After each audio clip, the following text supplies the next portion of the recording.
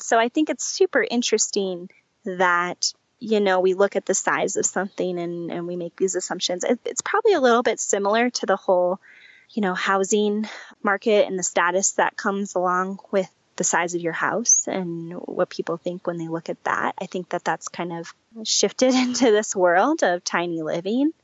But in the grand scheme of things, like everybody I've talked to, in the different cultures is all doing it for similar reasons. Hey, this is Heath Padgett, and welcome to the RVE Entrepreneur Podcast. The RVE Entrepreneur is a weekly podcast for nomadic entrepreneurs, and on today's episode, we're nerding out on the subject of RV life versus van life. Something you've probably heard me talk about on the podcast before is how I don't think I could really do the whole van thing for a long period of time, maybe just for like a weekend or two. But for most people, living in a van versus living in an RV, it's kind of semantics for 99.9% of people. They could really care less. Our home roles, whether it's in a van or an RV, it's just kind of semantics.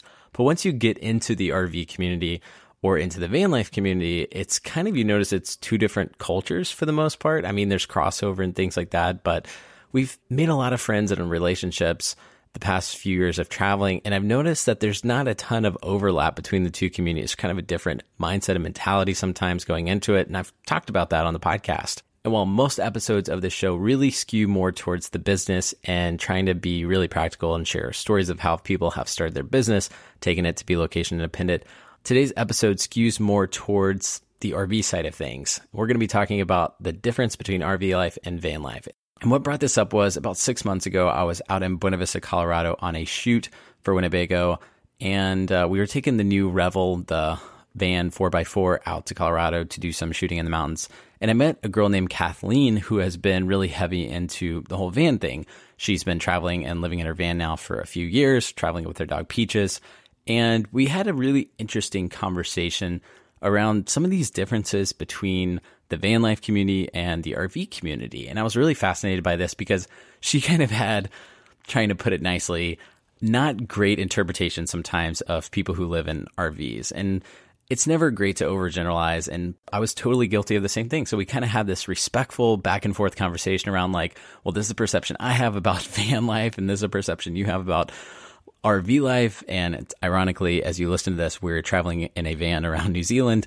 But the point was, it was just really, really interesting. And if you're more listening to this podcast from the business side of things, this is not going to be as much of a episode that you might relate to. But if you're just interested in kind of understanding the differences between living in a van and living in an RV, this episode is 100% for you.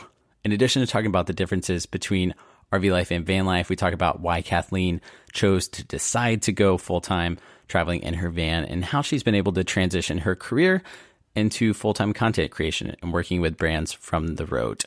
Hope you guys enjoy this episode with Kathleen from Tiny House, Tiny Footprint. Kathleen, what's going on?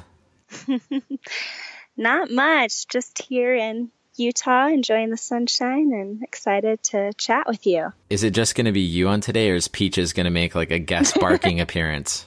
I hope she doesn't, although she's been really protective of the van, so you might hear her like making a noise or two.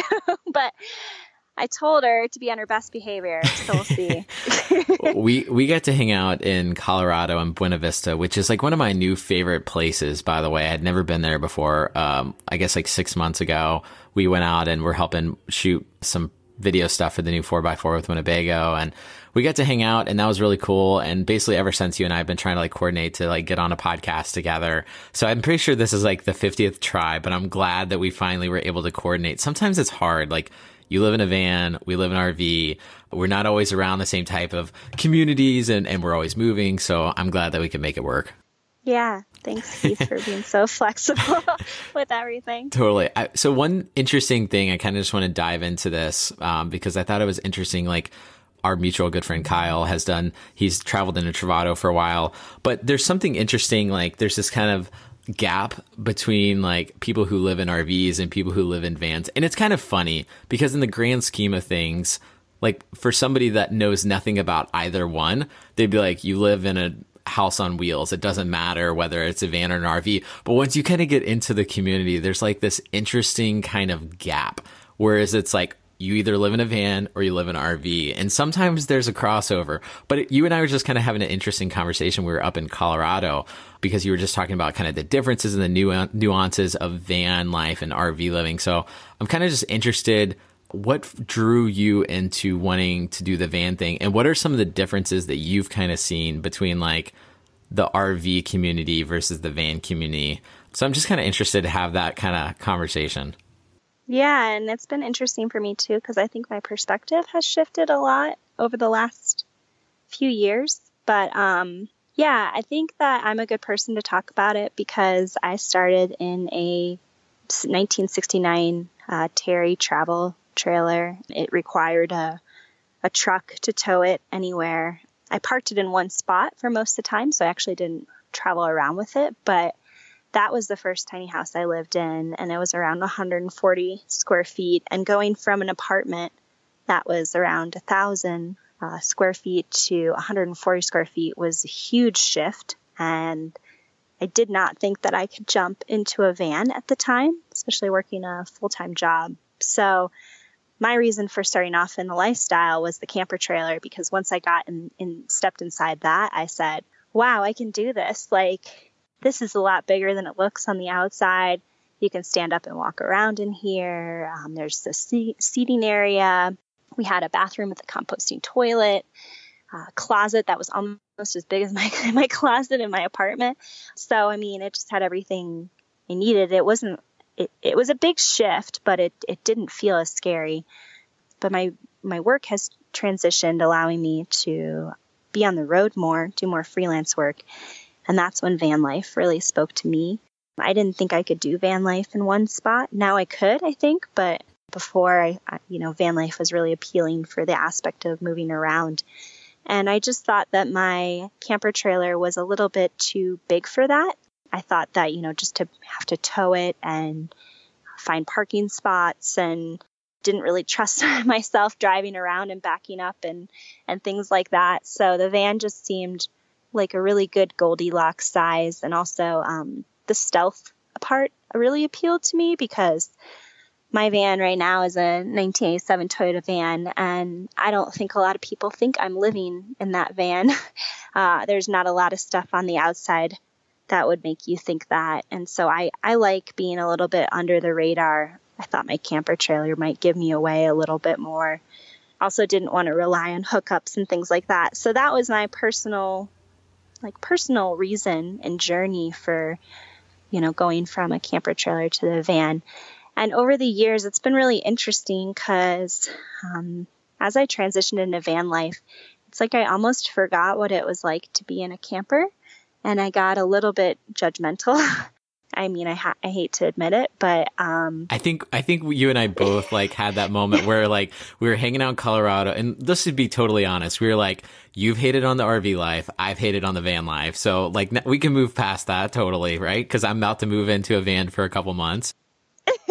Yeah, but I kind of want to explain why I was like that, and why, what conversations kind of shifted me away from being like that, because I think there's a lot of people in van life that are feeling the same things that I feel. So I don't want to speak for everybody, but I do want to create a conversation. So for me, one of the things that I noticed was that, I'd be parked somewhere and, someone would pull up with their Sprinter that was built out, to have everything that they needed, or an RV that had everything they needed. And there were a lot of people that were spending a lot of time inside. This is something that Heath and I talked about, that, I think that there's people that will show up somewhere. And this can be no matter if you're in a van or an RV, by the way. But, it seems to stand out more to me in a bigger vehicle.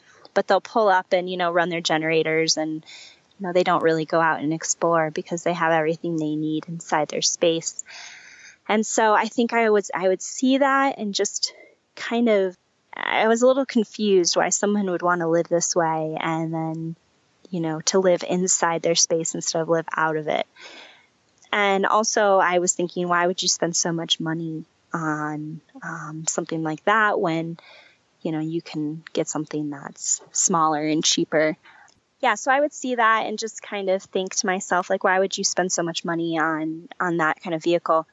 But then I started to think about also the fact that we're all doing the same thing. And like you said, to an outsider, it's like a lot of people can't even think about moving and away from a house to a life on the road. So that's a big deal. And the fact that we're all in it together. And yeah, I think that most of our reasoning is the same. We like to travel. We like to be outside. And I also think that it's really interesting how someone can spend $100,000 on a Sprinter. And a lot of people can be very judgmental for that. But when someone spends $100,000 on a house, we think like, whoa, what a steal. Like that's like you got a crazy good price or you're not living very large. And so, to me, it's like, if that's your full-time house and you're spending $100,000, why does it matter, if you're living, in a Sprinter van or an RV or whatever. And if that's your decision, like, why are we judging these people? And why can't we come together more, Totally. And I think it's an interesting thing because I was talking to some of our friends, Joe and Kate, and they moved into a van after a while. They had a bigger motorhome or whatever, and then they moved into a smaller van. And they said, well, what we love now is that we live out of our van. We don't live in it, kind of like we did in our motorhome. And kind of we went through, I guess, phases too of our travel because we've been on the road now for 4 years. And so it's like our first year, we had this super old RV that we'd bought for like $11,000 off Craigslist. It kind of looked like it was off Breaking Bad. And I do nothing. Like we were going to do a truck camper. And then I realized we could like buy a motorhome for the same, actually for cheaper. And so we were like, okay, like let's give this a shot and see what happens. And my original idea was like throw a bed in the back of Alyssa's CRV, but the motorhome seems fun too, like RV road trip, right?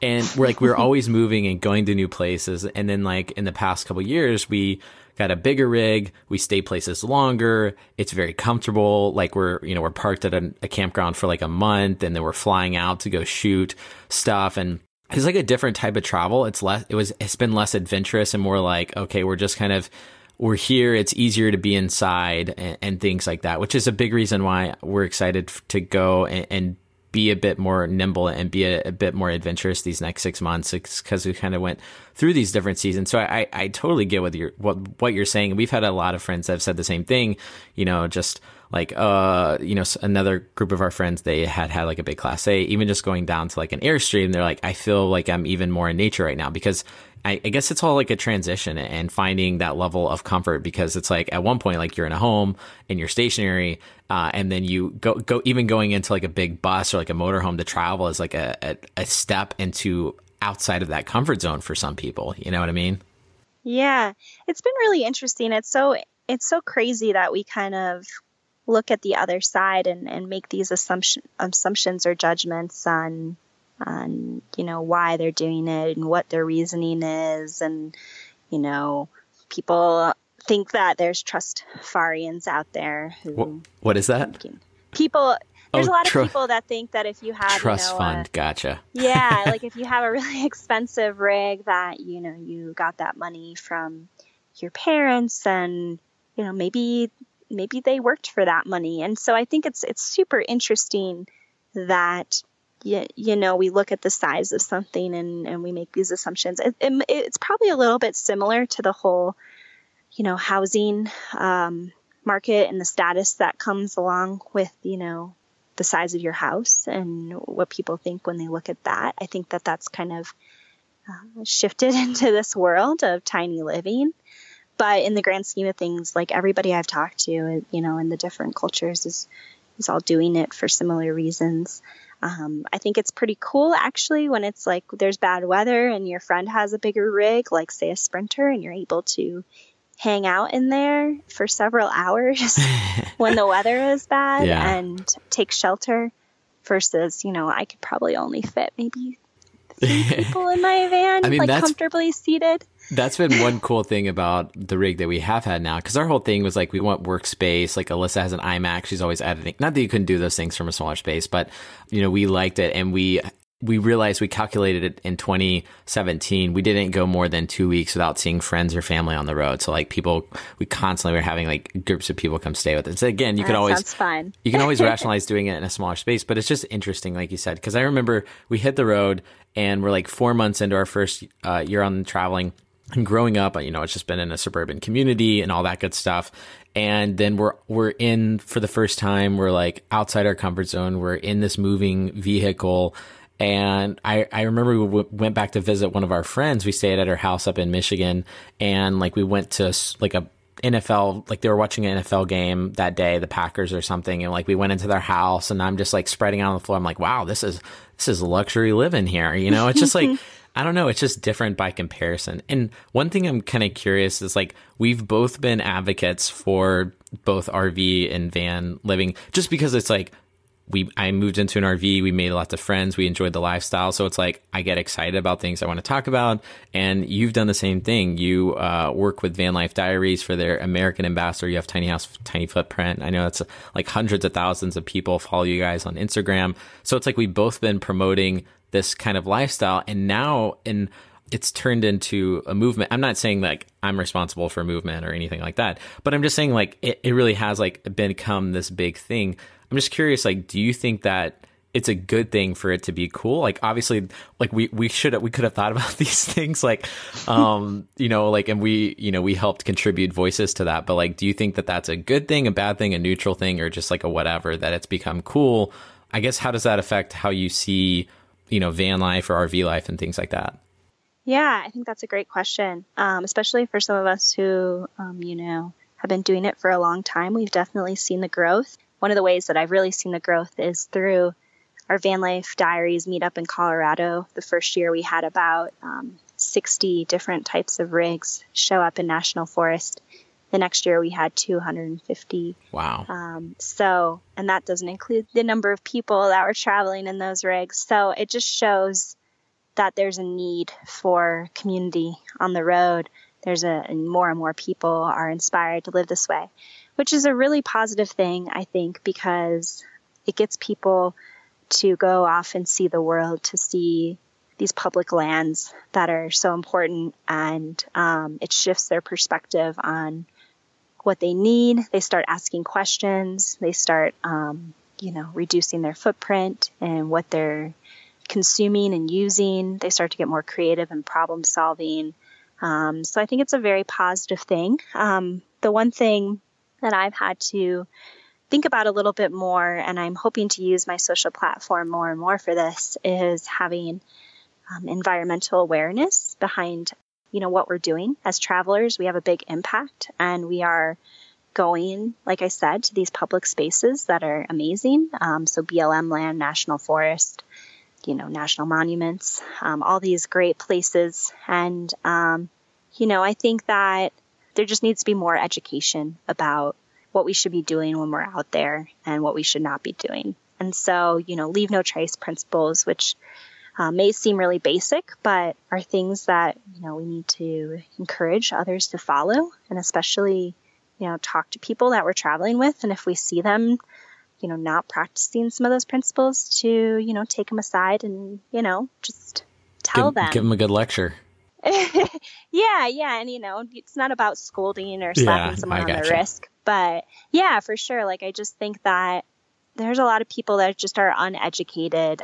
And, we were all there at one point, or there's things that we're still being educated on. And so I think that, the more and more people that are out there, the bigger the impact. So I think we just need to, rally together. What's some things we can do to not create such big of an impact, and, just being more educated on public lands in general and what's going on with them.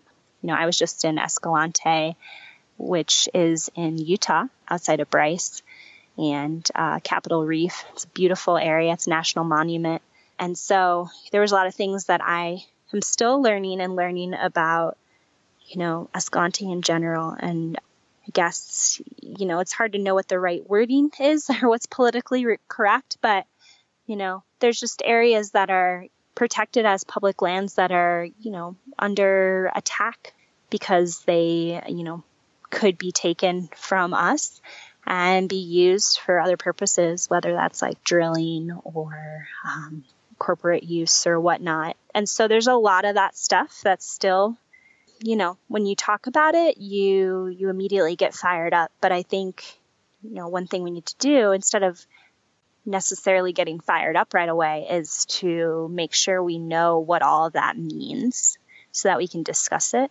And so that we're also not, just on these two separate sides without finding a way to have a conversation or coming to an agreement of any sort. And so that's something I'm particularly working on, because whenever I see something on social media about, a public land issue, I always immediately just get really, really fired up about it. And then when it comes time to talk about it, I'm like, well, actually, I don't know how many acres, are going to be taken, or I don't know exactly what the purpose is, or I don't know, is that going to have a big impact? And so, I usually come back to the same, to the same feeling about being fired up again. But I think, I just have more awareness when I come back to it. I'm able to actually talk about it more. And that is a lot better when you're having a conversation or trying to influence other people to share the same opinion, is to have that education. So anyway, that got a little sidetracked, but yeah. No, you're always out on these lands. And so you appreciate them, and you've been there and you've seen the value that they provide. And at one point, one thing that I always love to do, whenever I'm traveling, we were in Acadia this year, we did the sunrise up at Acadia at the top of the mountain and stuff. And it's always cool when I go to national parks. I like finding the stands and national lands in general that talk about the group of people who kind of banded together to have the foresight to make this a national monument, a national park, because it was just a lot of foresight. And they had to fight people. They had to literally give up what was a lot of money in their day to just donate this property to the public good. And so again, I'm very ignorant on what exactly is all happening right now. And even what are the ways that to get involved. We had a couple at our summit who spoke, Case and Madison from RVE, and they were just talking about, how important our lands are and how important our parks are. And everyone is in unison about this. And, but it also kind of leaves some ambiguity around for me. It's okay, well, what can I do about it? Cause I guess a kind of a personal thing where it's I don't want to complain about something unless I can actually take steps to alleviate the problem somehow in some way.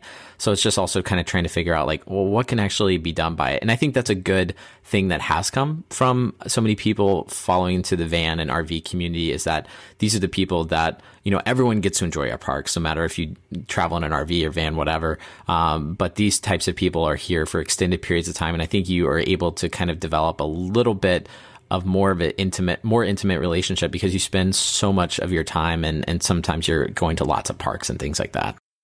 Yeah. And that's a good point. I think that we're all still pretty confused about exactly what the right thing to do is. And especially a lot of people, like I said, social media is a place where we all feel comfortable and we can, hide behind our handle and just say to take action, right? Or say we're fired up, and then we feel pretty good because we did something. But I think that just taking it a step further, and the first thing, like I said before, is just to have education. So to know the information better about what's going on, so you can form your own opinion and not just be swayed by your social media bubble. So form your own opinion. And then through there's some great groups right now.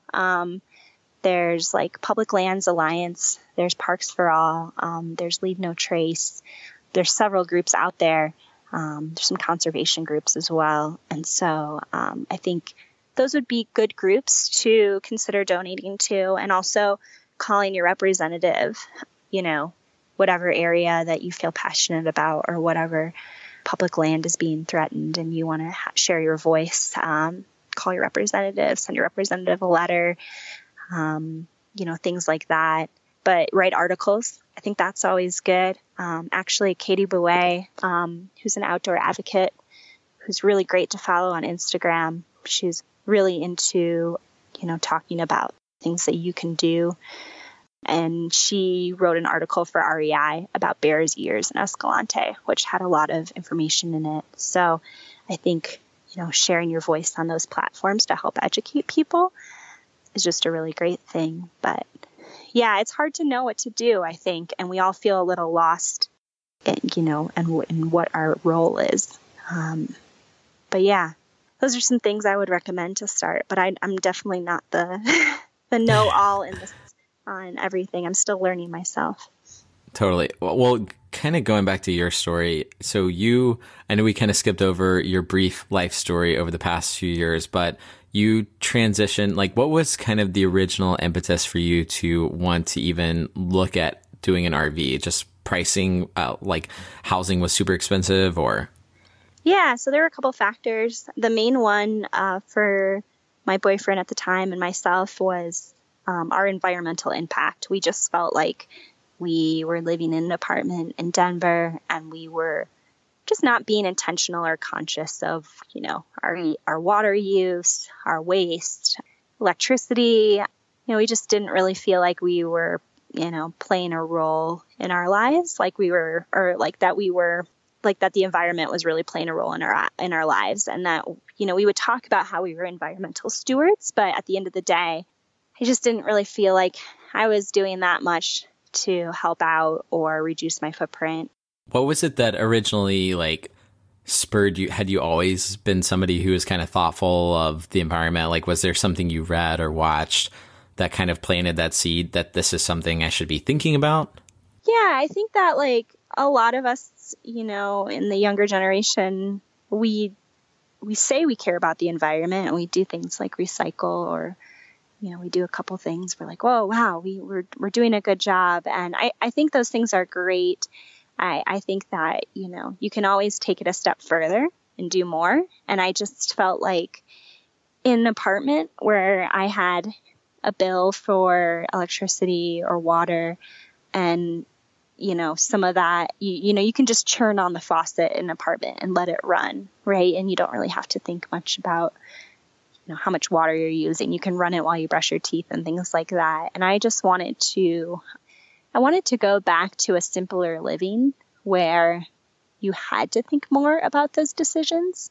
And I just also felt like everything that I was doing was connected. I always felt like, the amount of water or electricity and waste that I was producing is going to affect everybody else at some point. And I didn't want my legacy to be in all those things. Like, I didn't want to look at those numbers and be like, wow, that's what I've contributed. I wanted to step back a little bit and try a little bit more of an off the grid lifestyle. And then coupled with the fact that rent in Denver was pretty high. And I mean, rent in a lot of cities is really high. I mean, it's crazy. And there's, people are working their full-time jobs just to try to pay rent, and then they don't have a lot of money left over. So I thought that was a little bit backwards, that, I would go to work and then after work, I was always escaping to go outside or go to the park, or on the weekends, I was trying to go on a camping trip or whatever. So, I mean, I was literally using my apartment as a place to sleep. And then most of the time I was out and about. So it all seemed a little backwards to me. And so that's why the idea of living in a camper trailer was really appealing. We ended up buying the camper trailer for $1,800. Wow. Which was a good deal at the time. Probably wasn't worth that much, to tell you the truth. But it was a great deal for us at the time. This was going to be our house. We wouldn't have to pay rent anymore. And so, yeah, after that, things became a little bit crazy. I mean, this is back now 3 or 4 years ago when, I like to remind people tiny living van life stuff wasn't always cool. It wasn't looked at as oh, cool, you're doing this new thing. Yeah, I saw someone else do it. When we went to go live in our camper, everyone was like, what?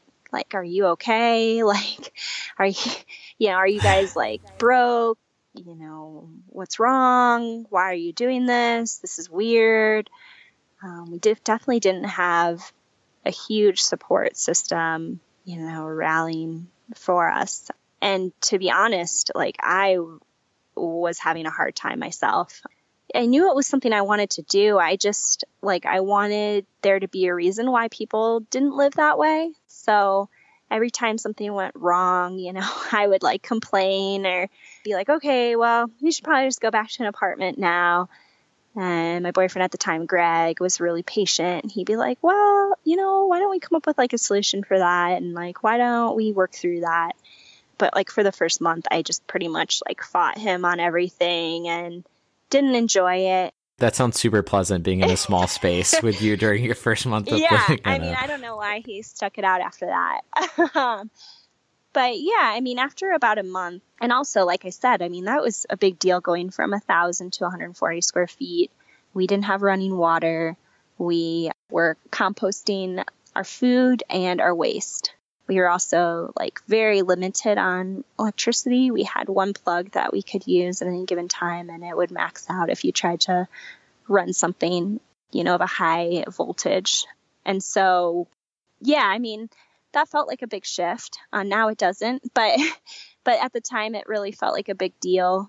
This camper trailer was also not luxurious. I mean, it was a 1969 camper trailer. Like nothing was restored in it. It was all original cabinets and cushions and everything, not very well insulated. And we moved in October, and in November, polar vortex came through Colorado and temperatures got really unpleasant and cold, and we hadn't finished insulating the camper. And so, I mean, there's just like a lot of like, don't move into a not well insulated space in the winter and then like think that you're going to just enjoy it. Or at least, if you're someone who likes to be warm, that's not really a great experience. So one of our friends had a old VW van on their property. And I had read a book just talking, I guess they had taken like the VW van like on a road trip. And for some reason, it's almost like the equivalent of like whenever people think of RVing, they think, oh, I need to get an Airstream. It's sexy. It's cool. And I think people kind of almost think the same thing with VW van. Totally, I don't know if they do. We totally. did. But then also I started realizing some of the practicalness around the VW van. Just everyone talked about they're super hard to work on. They're constantly breaking down. And then I just started looking at my strengths, none of which is being mechanically savvy whatsoever. And I'm just like, yeah, that's probably not a great idea for me to go live in one of these. Yeah. It's been really interesting. Like my Toyota van right now, I've had to learn how to be my own mechanic, which has been really fun. And I would encourage a lot of people to do that. But yeah, you also have to just like step outside your comfort zone all the time when you're driving an old vehicle or living out of an old vehicle, right? Because I mean, it's just, it's built differently, and it's, maybe it's not well insulated, or, it just doesn't have all the luxuries that maybe some of the newer vehicles have. So yeah, you just have to be comfortable with the fact that something might go wrong, and you have to be comfortable, like also like if you're going to do this lifestyle in the winter in cold places, like, I don't know. I think that's super commendable because I just did it for a month in Colorado. It was really cold out. I don't really have the best insulation. My kitchen requires me to be outside. And after about a month, I was like, I think I've had enough. Like I want to go somewhere warmer and escape that. And I know I could get a little heater or whatever, but I was also just trying to test my own resilience. Yeah. And I clearly can't do it for that long. But yeah, it's just really interesting. I think that's like kind of goes along with what we've been talking about, right? Is like everything kind of shifts your perspective, right? Like, I mean, going from this Toyota van to, my camper trailer, I'm like, wow, my camper trailer is really luxurious. Or wow, like I was just in my friends Emily and Corey of Where's My Office Now, and they have a VW van, and their van has heat and also is a little bit roomier than my Toyota van. And there was 4 of us sitting inside of it eating dinner with the heat on. And I was like, man, I just feel like I'm living like a queen in here, versus a lot of people would, that would not be their idea of a good time. So no, I get it. It's super, super interesting. Yeah. So it's kind of a non sequitur a little bit, but you brought up your friends, Corey and Emily. Yep. Corey and Emily. I remember this potentially could be like a touchy subject, but it was one of those things that affected, I guess, kind of quite a bit of people, because there hadn't been really like a mainstream conversation about like van or RV living. And I'm presuming you saw like, I think it was about Corey and Emily who in the article in the New Yorker, was that them? Yep. So I read that article and I just remember feeling like, wow, that person they took a a not great approach for how they kind of portrayed people who have partnerships and work with brands. Because, you know, like we do that kind of work sometimes with brands, you know, like we'll do a giveaway, like we'll do partnerships and things like that. So I'm just kind of curious, like from your standpoint, like when you read it, like what was your feeling on how they kind of portrayed van life and RV life and people who have I don't know, it just seemed like kind of a dismal thing. Yeah, it's actually a pretty interesting story because I read that article before I really met them. I think that article came out like over like maybe a year ago or something. Yeah. Yeah, and I read it and I was like, ugh. Like I remember just thinking, gosh, I don't know about Emily and Corey. Like, you know, there was a quote in there from Corey about how, you know, shots like of her in a bikini might bathing do suit better. Performed well. Yeah. And there were just pictures of her posing with product, and they talked a lot about influencer marketing. And if you read the article and you didn't have much of anything else besides the article to go off of, which is pretty much what everybody is doing when they're reading the article, you're probably going to feel, I mean, you could feel a couple different things. And like you could feel a little bit like the van community could feel a little bit taken aback, like, hey, we're not all doing it for influencer marketing. Like, hey, like that's not representing all of us. Or some people are like, good on you guys for being able to support yourselves. So I saw kind of that conversation starting. And when I met up with them for the first time, I actually asked Emily point blank. I said, you know, I just saw your article. It kind of like, I don't know how I feel. Can we talk about it? And she was super open to chatting about it. And she told me some things that, you know, just you don't really get to know if you don't know them. So one thing was that the person who wrote the article spent a week with them in their van, sleeping in their van. Now, again, this is not like a huge space. Yeah. So to invite somebody into your home, I don't even know if I could do it, who's going to sleep in your space and travel with you for a week that you've never met before, and also who's going to study your lifestyle. That's a pretty intimate thing to allow someone into your life like that. So they did that, and they took the lady that interviewed them, they took her to hot springs, they took her to national forests, they went hiking, they did yoga, they did all these things together. And at one point the lady said, well, tell me how you guys do one of your Instagram posts. And they were like, oh, well, you know, we probably won't be doing that right now. And she's like, well, can we spend the next like 10 minutes? Show me how you would like set up one. Show me how, you know, what goes through your process. And basically, and you know, for the next 10, 30 minutes, that's what she took and wrote her piece about. So didn't really include, you know, everything else that they did in that week or what they're really about, and kind of push them to set up a brand post and push them to talk about some stuff related to influencer marketing. And, you know, that's just any journalist, right, has a agenda for what they want to discuss or what their topic is. And that's what happened. And so, yeah, I think it's just pretty interesting because, you know, I talked to them about it and I still felt really rubbed the wrong way. And then I worked on a farm with Emily and Corey in California for 2 months, and I got pretty close to them. There's just like 7 van lifers living on this farm, and we became kind of like a family. And then after that trip ended, we were like, well, what if we went down to Baja together? And again, I was still like, I don't know about these two. Like, am I going to be able to travel with them? Like, I don't know. So I was thinking about backing out. And then I was like, well, I mean, how could you say no to Baja? Like, and especially with people that have done it before. And it was down in Baja that we just all, like, we bonded so much. And I mean, it's something crazy too, when you're kind of like resisting.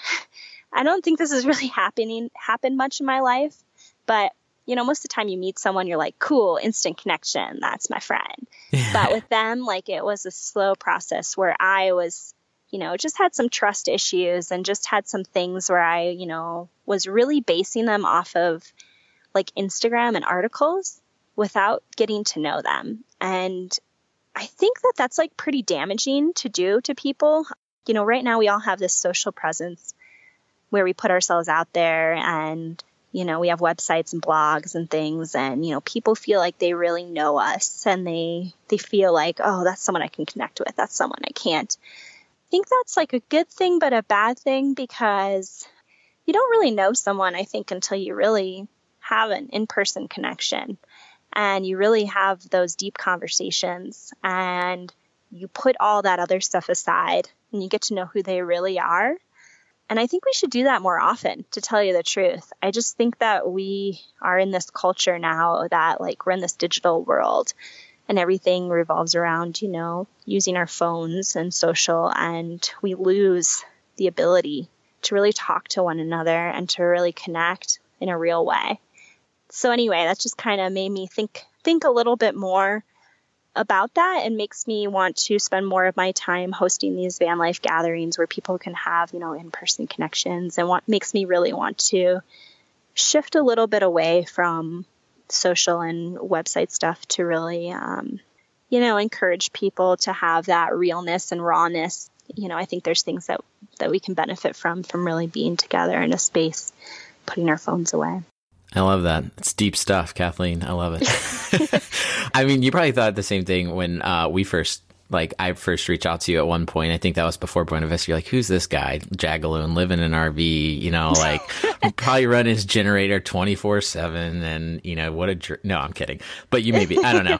But it's just it is interesting. And I can empathize with totally both sides of the coin, because to some extent, it's like Instagram's a fun platform to kind of hate on. Especially for people that aren't that good at it, like me, because it's like you can kind of talk about like, well, is this authentic? Is it not authentic? But then on the other side of it, from like a business perspective, you're looking at like, here's the value that's being provided. You create a community of people who are interested in a given subject, and naturally marketers will come in and find ways to exploit. Sounds like a dirty, nasty word. I'm not trying to use that word, but, take advantage, and not necessarily in a bad way, but just like leverage. Maybe that's a better word.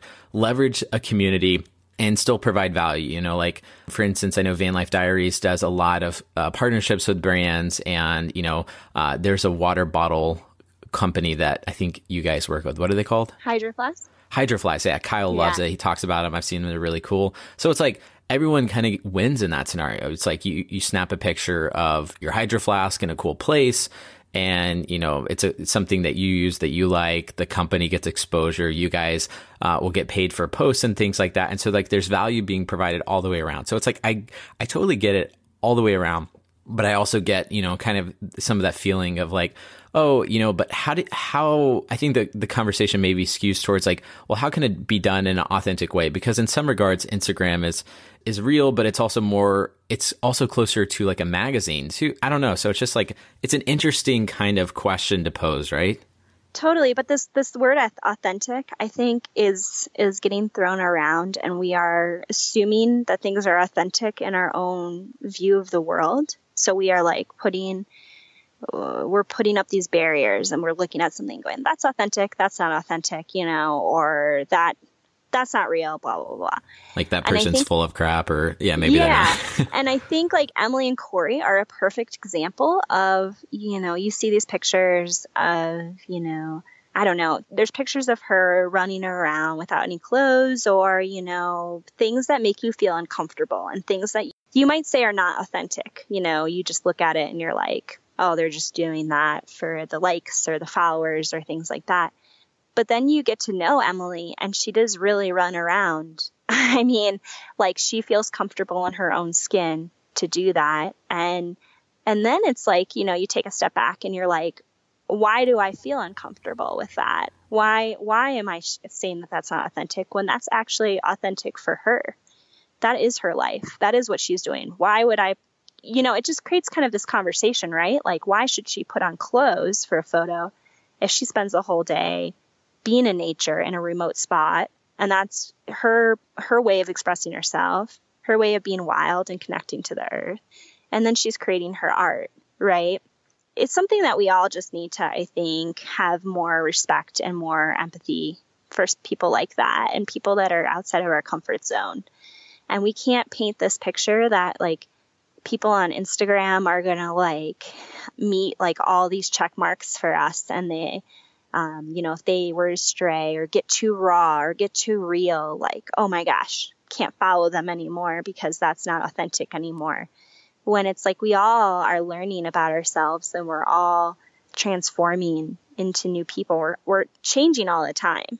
So yeah, I just think that that's like a very interesting conversation that a lot of people like have their own ideas of what they think is authentic. And they also, I mean, there's a lot of people out there that are working 9-to-5 jobs, and Instagram is there. I mean, social media is like escapism, right? So people are using it as a way to get away from like what they're doing in their life. You know, they're like getting on there and they're like, okay, I want to like escape into this world. And so they're looking for these accounts to follow that they're like, ooh, this couple's living the dream. I want to follow them, because I want to live their life. But like, these are real people, they have struggles, and you're only seeing, one side of the coin. So I just think it's a good reminder that, we just have to try, I think, to just be a little less judgmental. And like, really, I think just, again, getting to know someone on a personal level is just so much more powerful. And that way you can form your own opinion without just like an opinion from social media or other things. You can have empathy and I feel like that's kind of the theme of this conversation, which, by the way, this is by far 100% the least business podcast I've ever recorded in the 120. But I think it's okay because Really? Absolutely. And but I think that's okay because to a certain extent, this is a cool conversation that I think is fun. And if people are, not everyone who listens to this podcast is even interested in RVing. So some people may have already skipped next already, but it's totally okay. I just think it's an interesting facet and different type of travel in different communities. And the thing that I'm taking away from everything that I'm hearing you talk about is just to kind of be less judgmental. The value of opening up a conversation and having a conversation in a world that sometimes seems foreign is always a good thing to do. Because we do live in a world very much where it's like we get mad over things that we actually know very little about. And so the more that you open up, and I think that comes back around to just travel in general. It's like you can have perceptions of people in different parts of the world who think differently, believe differently. But when you actually go visit them and interact with them, you're like, okay, well, we're actually all pretty similar. People are mostly good. And all these judgments that I maybe had about a certain person kind of get washed away the more that you open up and have conversations. Totally. And if you want to live on the road in an RV or live on the road in a van, like whatever. And, do you? Park next to someone in a van and like tell, if you're in an RV and be like, hey, like we're not all that bad. I don't need to run my generator tonight. Like, let's all sit by the fire and, vice versa. So yeah, just coming together a little bit more, I think, is so important. Breaking down those barriers, breaking down stereotypes is really powerful. Yeah, love it. A few kind of rapid fire questions for you here at the end, Kathleen. We've already kind of went over what RV you chose and why, and I'm going to skip over the business one because we didn't really dig into that. But what's your favorite place that you've traveled to in the past year that most people have never heard of? Oh my gosh, favorite place. That's so hard. How does anyone answer that question? No one has. It's only the second time I've asked it. I don't know. Favorite place there's that so many. Nobody's ever heard of. Nobody's ever heard of. Yeah. Have you traveled somewhere in your like just like a small town and like something stuck out to you? Okay, maybe not favorite, but I really like Crestone, Colorado. It's this small town outside of the sand dunes in Colorado that has this energy. I can't remember how many spiritual center it has, but it has like over like 150 spiritual centers, and it's a really small town. What's a spiritual center? Like either a temple or some sort of like structure where you can come together and practice. They have different like religious practices out there. A lot of it's like Buddhist centered, but mostly it's just like good energy and, just being connected to the earth and things like that. So it's just a small little town tucked away in the beautiful Sangre de Cristo Mountains. And you just always feel like some good energy when you leave there because people are really nice and want to get to know you and your story. And sometimes you have a hard time leaving. It's like one of those places that you like go and you're like sitting at a coffee shop and you get to talking to someone. You're like, wow, I was only going to come here for like 30 minutes to an hour. And now it's like 6 p.m. And now there's a band playing at the brewery. Like, oh, shoot, I guess I'll just be here a little bit longer. I will say that's one thing that I'm really excited about. Like, we're going from our 33-foot motorhome to an 18-foot rig for the next couple months. And I watch our friend Kyle's Instagram stories, and, he'll like roll into a random town, park on the street, run into a bar, maybe stay there, and then just like sleep there in a random spot. And so like, I'm excited for a little bit more of that spontaneity that we really haven't been able to do as much in a bigger rig. So I think that's another interesting, like pretty obvious difference between like styles of travel that I'm kind of excited for. Okay. Back to the rapid fire questions. What's your go-to meal in the van? Go-to meal. I've been really good about cooking lately, which is something I didn't start being good at in this lifestyle. But I really like quinoa and eggs. So in the mornings, I'll just make some quinoa, throw some eggs on there, throw some like avocado, throw some like sesame oil or coconut aminos, some spices, and just kind of throw it all together. It's pretty hearty and last you till lunch. And you can definitely make that for dinner, or a different variation for dinner. You can just make some quinoa, throw some like Brussels sprouts and tahini on there, and basically having quinoa or rice or any kind of grain and just adding it to your meal is pretty awesome. And grain keeps pretty well in a van, so it's nice to carry that stuff with you. Love it. What's your favorite app that you're currently using? Ooh, I've kind of deleted a lot of apps, to tell you the truth. Kind of trying to shy away from all that. But I still use iOverlander a ton to find cool spots to camp for the night. Oh, very cool. So that's what you use. It kind of shows you locations and places that you can go overland camp. Yeah. You've probably not used it, I'm guessing, but No. It's kind of like freecampsites.net or any Camp other. Indium or something like that. Yeah. Just shows you, you don't have to have like a 4x4 rig or anything like that. It just shows you a lot of like free BLM land or wild camping spots. So it's pretty nice for van life to camp for free. Sweet. Well, last question for you is, and I ask this in each episode, but what does success look like for you, both in your new career as you are doing a lot of these partnerships and freelancing on the road, creating content for brands, and traveling in a van? Oh, man. Success is getting through each day, I think, in a lot of ways. I think, and also just being happy and optimistic and putting out good energy. Success for me is no longer about money. It's just about being the best person I can be and just educating others and forming a community. Yeah, I think just success has definitely changed throughout the last 3 years.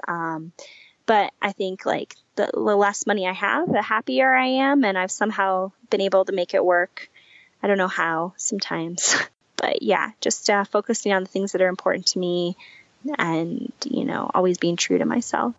I love it. Where can people connect with you online, Kathleen?